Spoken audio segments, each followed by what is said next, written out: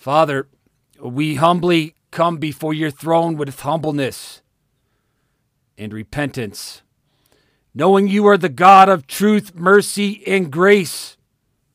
And I ask you, Lord, that you protect our minds and our hearts as we worship you on this day called Sunday, and that we would worship you in truth and in spirit, that all the distractions would be put far from us. May we not join the choir of middle fingers that are pointed at you even on this day by the world. May we join the choir of the saints that brings praise and glory unto your great name.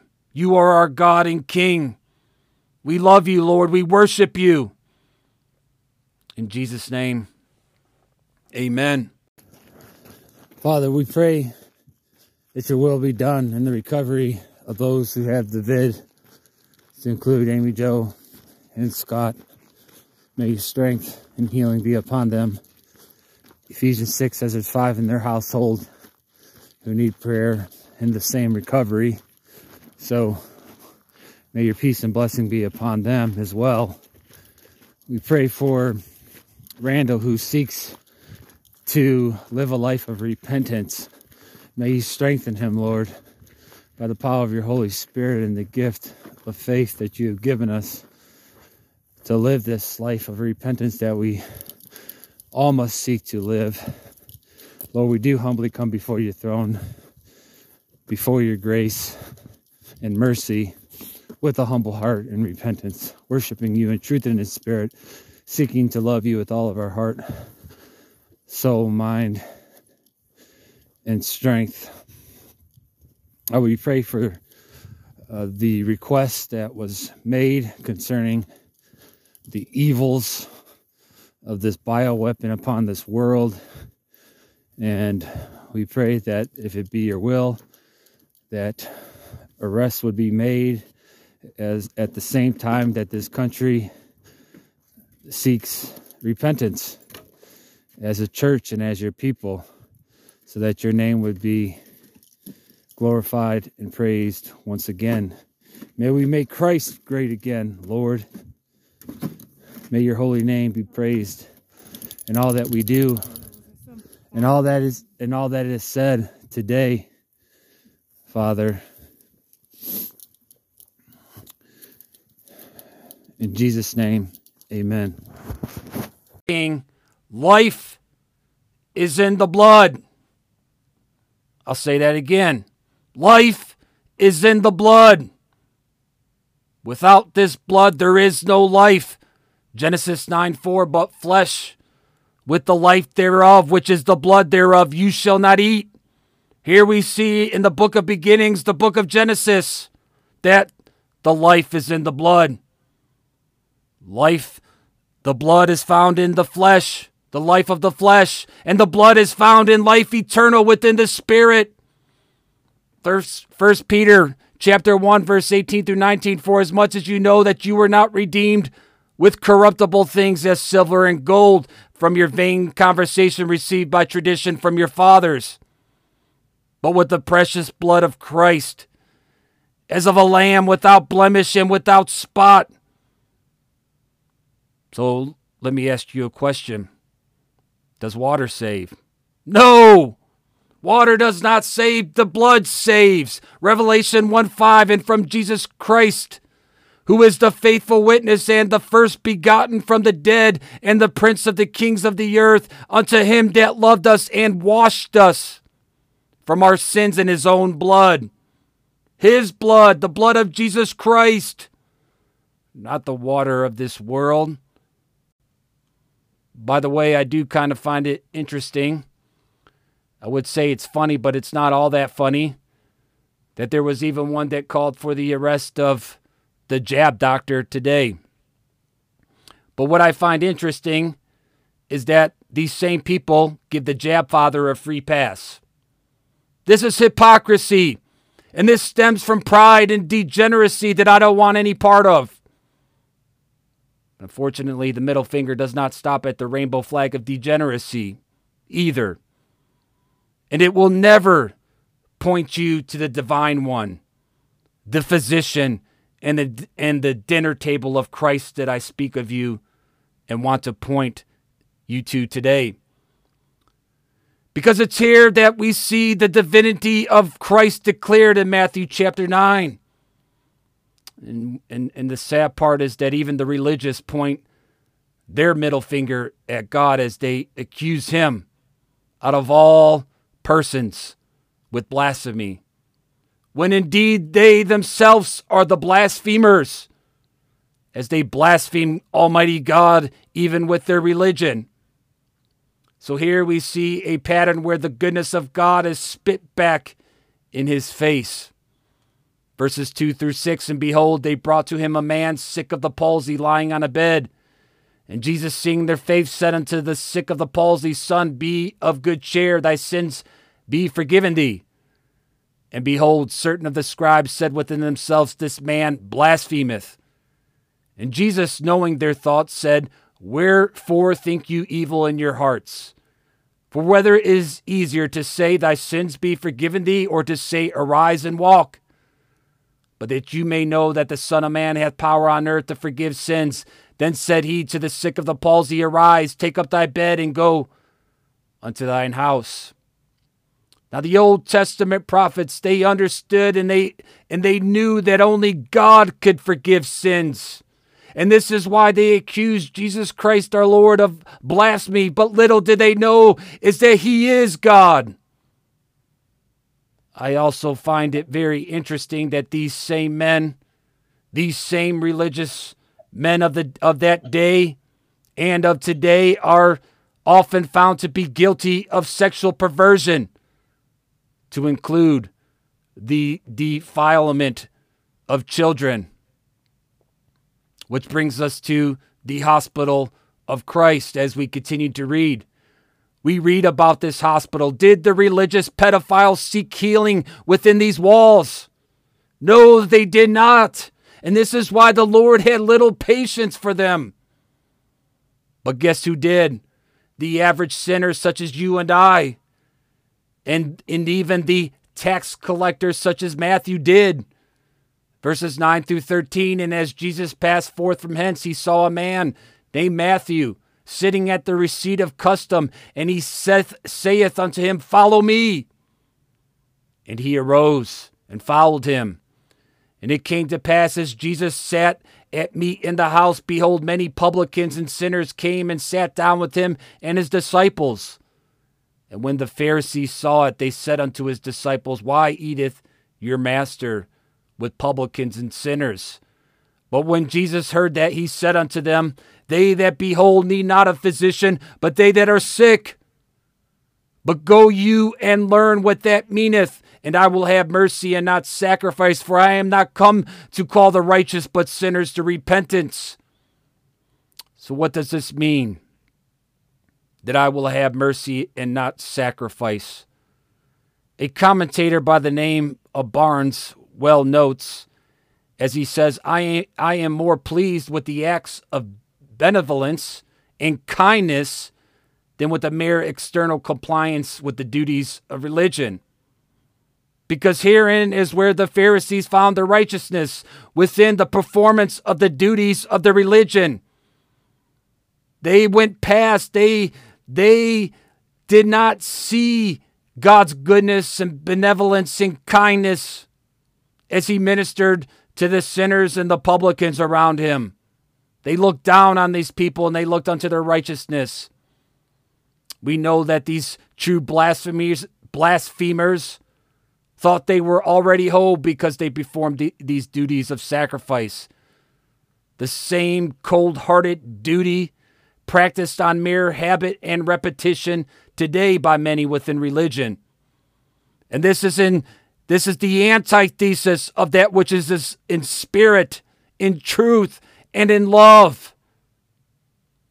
The Lord is the only one who can surgically remove this sickness and this blindness with the gift called faith. And until then, all that one is left is with a middle finger and a cold heart of religious repetition at best. And all God wants with you and I is to have peace. He wants for us to come to the dinner table, and he has gone way above what man could ever do, or that which he would ever do to make peace with his fellow man, and sending his only begotten Son to die for you and I. And it is my prayer that many will be drawn to this peace by the grace of God, despite the growing number of middle fingers that we're seeing in this world today. And if you have your mic on, please mute it. So here we are at the dinner table of Christ. So to make this happen, to come to this table, we're going to have to be obedient. We're going to have to be faithful, just as the disciples were who brought people to the dinner table of Christ in 37 and 38. Then said he unto his disciples, the harvest truly is plenteous, but the laborers are few. Pray ye therefore the Lord of the harvest, that he will send forth laborers into the harvest. So here we see the need for the laborers to bring sinners to the table of Christ. My question is, my friends, what are you doing to bring sinners to the table of Christ? Are you inviting them? Because we see that the middle fingers are pointed all around us at God. These people have no hope. And then we wonder why there are so few laborers. Let's look to Ezra's example today in our reading, because he was disappointed in this. In verse 2, for they have taken of their daughters for themselves and for their sons, so that the holy seed have mingled themselves with the people of those lands. Yea, the hand of the princes and rulers hath been chief in this trespass. How did Ezra respond to this mingling? We are called to invite people to the dinner table of Christ, not mingle with them in sin as they point their fingers at God in defiance and rebellion. Verse 3-7, Ezra responded, and when I heard this thing, I rent my garment and my mantle, and plucked off the hair of my head and off my beard, and sat down astonished.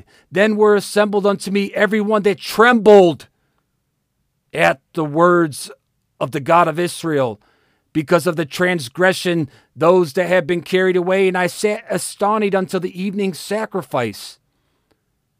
And at the evening sacrifice I rose up from my heaviness, and having rent my garment and my mantle, I fell upon my knees, and I spread out my hands unto the Lord my God, and said, O my God, I'm ashamed, and blushed to lift up my face to thee, my God. For our iniquities are increased over our head, and our trespasses grown up to the heavens. Since the day of our fathers have we been in great trespass unto this day. And for our iniquities have we, our kings and our priests, been delivered into the hand of the kings of the lands, to the sword, to captivity, and to a spoil, and to a confusion of face as it is this day. This was the response of a man of God, who would even pluck out his own beard and tear his clothes and sit in repentance until the evening sacrifice. This is what it's going to take, my friends. We must have a heart of repentance. We must cry out unto our God for personal repentance and the repentance of our land, and invite others to the table of Christ. He is the great physician, and he has prayed for us, as we read in John 17, seeking mercy and grace for the remnant. Understanding that nothing upon this earth, including water, can wash away the evil of this middle finger. It is only the blood of Jesus Christ, my friends. Only the blood of Jesus Christ, which is pure blood, unlike yours and mine. Verse 8, and now for a little space, grace hath been showed from the Lord our God, to leave us a remnant to escape, and to give us a nail in his holy place, that our God may be lighten our eyes, and give us a little reviving in our bondage. This world is chains, and we will not be free until our physical death. But yet there is reviving found in Christ. There is grace found in our Lord and Savior for his remnant. He has put a nail in the holy place. May we trust in him today, because you see, my Christ friends, only this remnant will find escape from this middle finger pointed at God. It's only you and I that will find the dinner table of our Lord and Savior Jesus Christ. A table that we will be fed. A table that we will never go hungry. A table that you and I will find peace. And I will add that this remnant is a transparent people. My uncle and I were just discussing last night about the difficulties of marriage. And it's difficult for many. And without the Lord, who knows where Lynn and I would even be today. He said that he had recently just attended a marriage seminar that was led by transparent, born-again Bible believers. And they discussed the difficulties of marriage, even within their own marriages. They didn't put on religious garbs and look down upon those that they were teaching. They taught with power and boldness and transparency, proclaiming how they overcame by the power and teaching of Christ as they sat at his dinner table. This power and teaching is only found at the dinner table of Christ, not from men wearing religious garbs, holding up their middle fingers at God while denying his teaching and power, while falsely accusing even our Lord. So how do we escape this middle finger? Well, my question first is, are you sitting at the table? Are you dining with the King of Kings and the Lord of Lords? If not, confess your sins before Almighty God with a heart of repentance. Be transparent before him and others. Verse 13 through 15. And after all that is come upon us for our evil deeds and for our great trespassing, that our God has punished us less than our iniquities deserve, and has given us such deliverance as this, should we again break thy commandments and join affinity with the people of these abominations? Wouldest not thou be angry with us till thou hadst consumed us, so that there should be no remnant nor escaping? O Lord God of Israel, thou art righteous, for we remain yet escaped, as it is this day. Behold, we are before thee in our trespasses, for we cannot stand before thee because of this. But I'm here to tell you, Christ friends, we will never be able to stand in truth and in spirit if we walk with those who point the middle finger at God. If we partake in their ways, we are called unto repentance, to rebuke their ways, to confess where we have failed in this area. And I will close this message today in our reading in Psalms chapter 9 and verse 10. And they that know thy name will put their trust in thee. For thou, Lord, hast not forsaken them that seek thee.